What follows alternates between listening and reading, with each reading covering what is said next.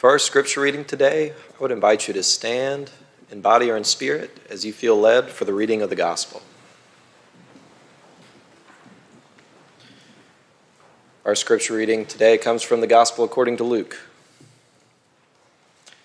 He also told this parable to some who trusted in themselves that they were righteous and regarded others with contempt. 2 men went up to the temple to pray, one a Pharisee and the other a tax collector.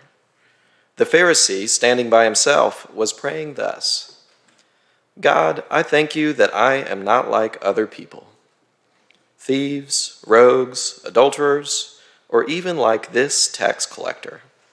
I fast twice a week. I give 1/10 of all my income. But the tax collector, standing far off, would not even look up to heaven, but was beating his breast and saying, God, be merciful to me, a sinner. I tell you, this man went down to his home justified rather than the other. For all who exalt themselves will be humbled, but all who humble themselves will be exalted. This is the word of God for the people of God. You may be seated.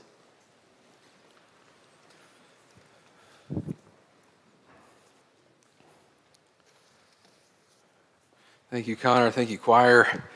Thank you for being here today, and I'm thankful to have my grandparents, Guy and Jeannie Huffman, here with me today. It's fitting that I'm preaching on humility, that you would be here, because I've never known 2 more humble people in my life. We are continuing this week in our series on the parables.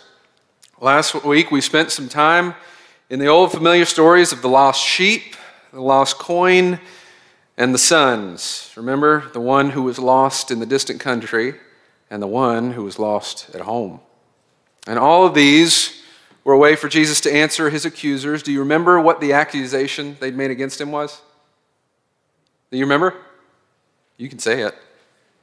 This man receives sinners, and he even eats with them. Whew. And Jesus was quick to tell them, you're right, absolutely I do. And friends, I hope I can be accused of the same thing. I have the same hopes and dreams for you that somebody might accuse you of that one day.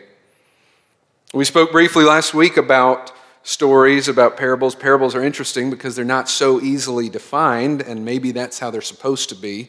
Stories and parables work on us in different ways, and that's the beauty of it. My interpretation of a parable might sound to some of you like a little bit of a stretch sometimes, or a shot in the dark, but also vice versa. Or it might just hit the mark, or it might just be what you needed to hear in that moment, and that's why I love parables. Jesus is an expert storyteller. He's very good at it. And I want to ask you, do you know why Jesus speaks in parables? We didn't talk about this last week. Do you know why? The disciples ask him that question, and in Luke chapter 8, he gives an answer. Listen to this. This is why Jesus speaks in parables. To you it has been given to know the secrets of the kingdom of God, but for others they are in parables, so that seeing they may not see, and hearing they may not understand. What does that mean? I'm glad you asked. Jesus is interpreting a passage from Isaiah, a passage that describes people who refuse to hear or see or understand and continue to live according to their will and not the divine will. So why speak in stories? Why speak in parables? Why this deep truth in simple stories?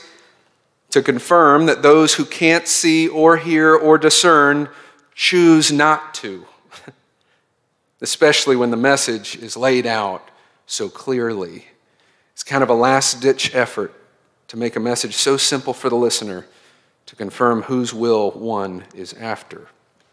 And it kind of reminds me, my favorite book in the world is C.S. Lewis' The Great Divorce. And it's a modern parable about a busload of folks from hell who go to heaven for a day. And guess what? None of them like it. Actually, 9 of the 10 passengers decide they want to head back to hell, because hell is a place where each person can live according to what they want, to their will. And they don't like heaven because you have to live according to the will of someone else. This busload of folks would just rather stick with what they know. Now, a friendly reminder to you all, humans Human beings, us, we actively think and talk and breathe in the language of storytelling, of parables. We can't help it. Stories help us take cold facts and figures and data and make better sense of it all. It gives it meaning. Cassandra Clare says that if you believe only in facts and forget stories, your brain will live, but your heart will die. And in Luke 18, Jesus is working on the heart. He's telling story after story, and he continues to do so. This is getting near the end of Luke, so he's on his way to Jerusalem, and he continues to tell parable after parable. And lucky for us, in these later parables, Luke offers a little bit more commentary. He kind of gives us the answers before the parable is even given. Just look at the beginning of chapter 18. And he told them a parable to the effect that they ought always to pray and not lose heart. He gave us the answer. Thanks a lot, Luke. Luke begins chapter 18 by telling the story, I wonder if you remember this, of the persistent widow. A widow comes to a judge who's not really righteous or respectful in any particular way, and she says, "Judge, I want justice. My rights are being violated, and I need protection under the law." But the judge says, no thanks. That is, until the widow keeps coming day after day after day after day. So the judge gives her justice, but only because she bothered him consistently. And the moral of that parable seems to be something to the effect of, if a cruel judge gives way to the constant and unshakable pressure of this widow, how much more will God listen to the prayers of the saints? And right after, in our text for today, Luke begins with similar commentary. He kind of gives the answer before the parable. Listen to this. He tells this parable to some who trusted in themselves that they were righteous and treated others with contempt. Eugene Peterson says that these folks were the kind of folks who looked down their noses at the common people.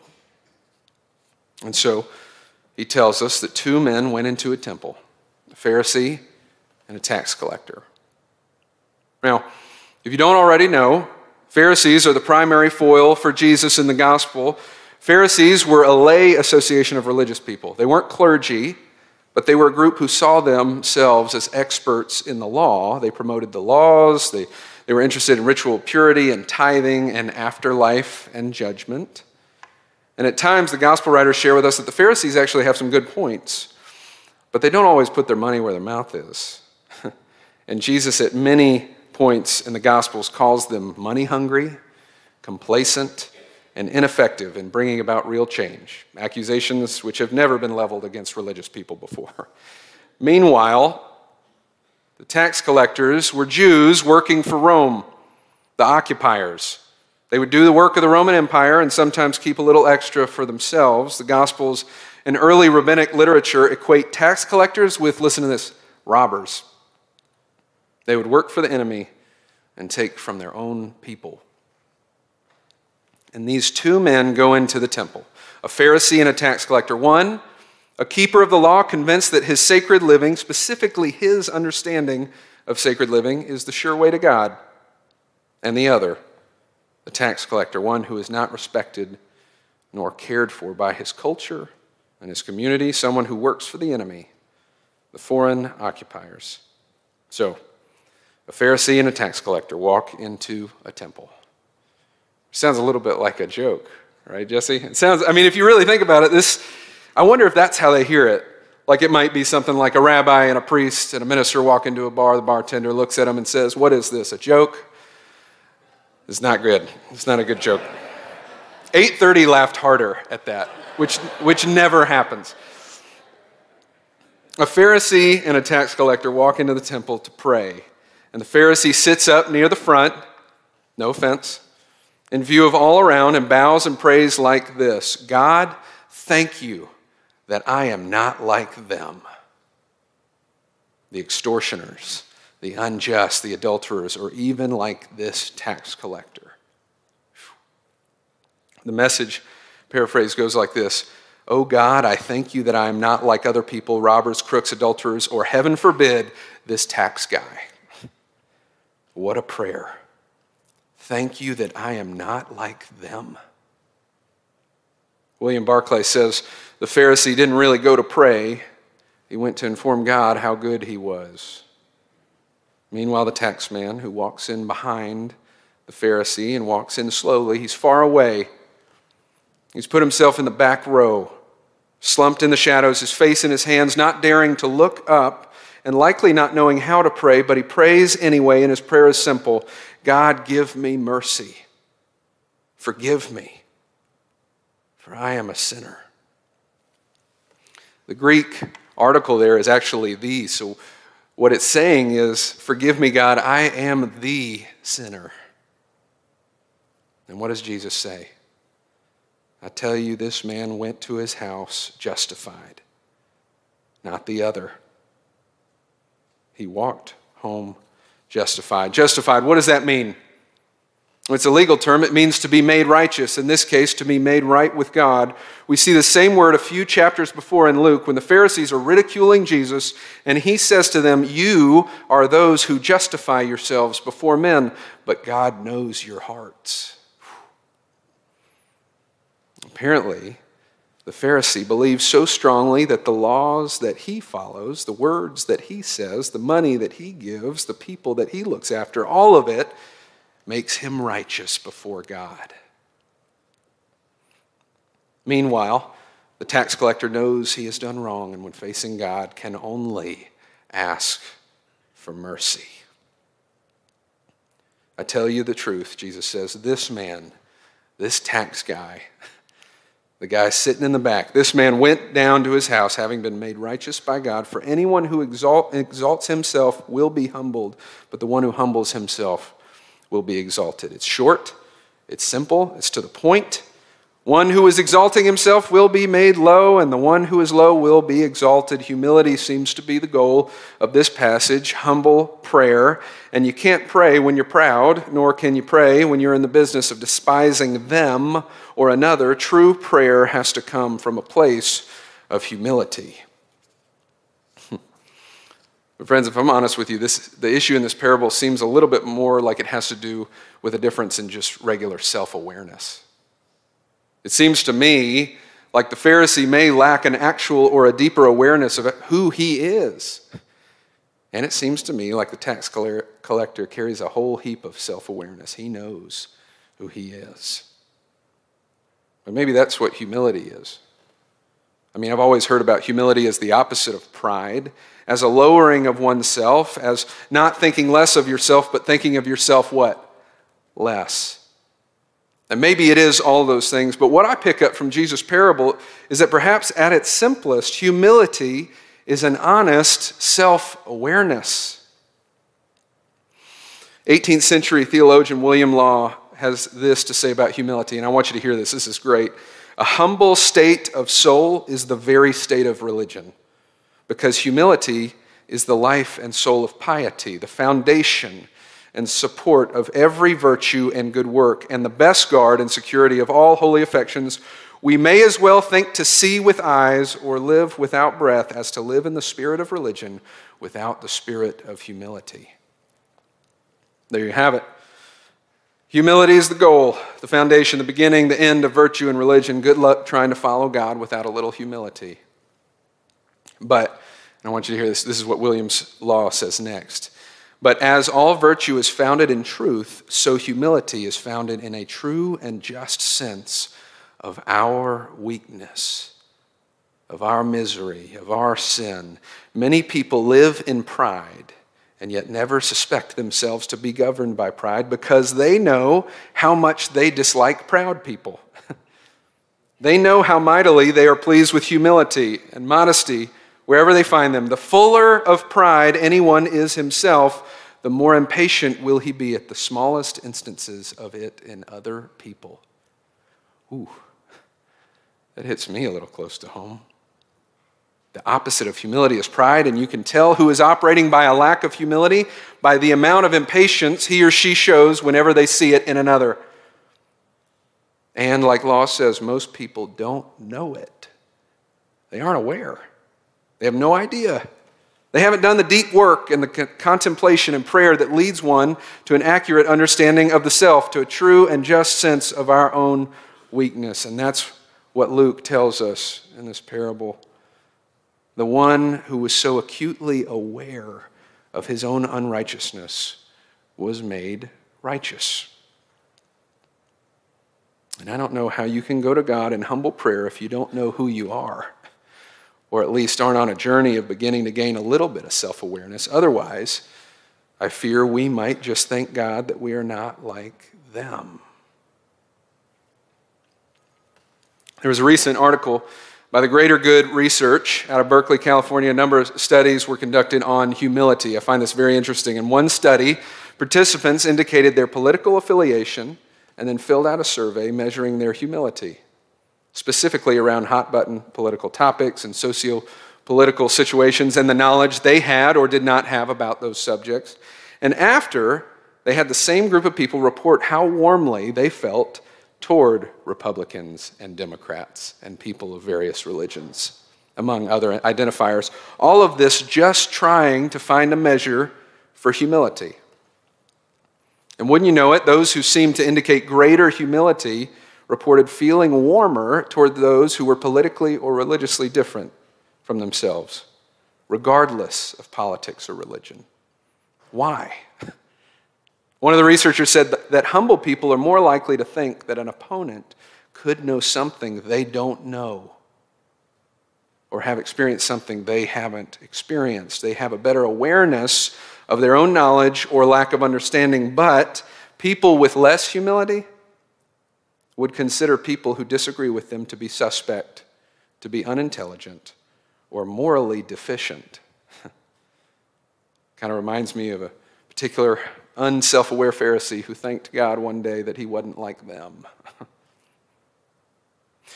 Friends, when I look at our current political divide, our country, our world, the anger and the denigrating and the defensiveness and the labeling and the name-calling and the talking points, even within the Church Universal and even in the United Methodist Church, it is all evidence to me that we have lost and continue to lack self-awareness. And we are deeply lacking in humility, which leads to a larger problem. Arthur Brooks wrote a book called Love Your Enemies, and in it he says this: we have a contempt problem right now. If you listen to how people talk to each other in political life today, you notice it is with pure contempt. When somebody around you treats you with contempt, you never quite forget it. So if we want to solve the problem of polarization, we have to solve the problem of contempt. Remember, I don't know if you remember this, how Luke began the telling of our parable today. The parable was told to some who trusted in themselves that they were righteous and treated others with what? Contempt. And the more I hear of the contempt floating around right now, the more I realize that we are indeed short on self-awareness, which communicates to me that we are very short on humility, even in the church. Martin Luther King said, "You can have no influence over those for whom you have underlying contempt." And friends, when contempt becomes a part of our religion, our piety, our ritual, our spirituality, our Sunday mornings, what good are we anymore? According to Jesus, circumventing contempt starts at humility. For humility does not denigrate other people. It does not get defensive. Humility does not limit or cease engagement of the other. Humility does not put up a wall between you and me. Humility doesn't shut down conversation with an easy insult or a simple label. We desperately need to find the path back to humility. And friends, I believe that the path to humility begins with a simple self-awareness of my own weakness and a simple prayer. God, give me mercy. Forgive me. I'm a sinner. I mean, stop for a second. Can you imagine if every news channel in the world or every political conversation on television or even every big Thanksgiving family meal that might get a little tense, or conversations between anyone who disagree with each other, imagine if they all began with this: hey, before we start, I just want to let everybody know I'm broken, I'm selfish, I'm sinful, and I'm not all that I should be. I mean, imagine if we approached people in the street, at church, at the restaurant, at home, at work, with a simple self-awareness that we have sinned against God and against each other, and we desperately need forgiveness, and we need mercy, and we need grace. Benjamin Franklin told this story about a visit he made as a young man to see a Puritan preacher named Cotton Mather. And he said, Cotton was showing me out of the house, and there was a very low beam near the doorway. And of course, I was still talking when Mather began shouting, "Stoop, stoop," or in modern language, duck. I didn't understand what he meant, and I immediately banged my head on the beam. "You're young," Cotton said to me, "and have the world before you. Stoop as you go, and you will avoid a lot of bumps." Franklin says, that advice was useful to me. I have avoided many misfortunes by not carrying my head too high. Friends, our world needs less contempt. We need more self-awareness. And God knows we need much more humility. Our world needs more people willing to carry their heads a little lower.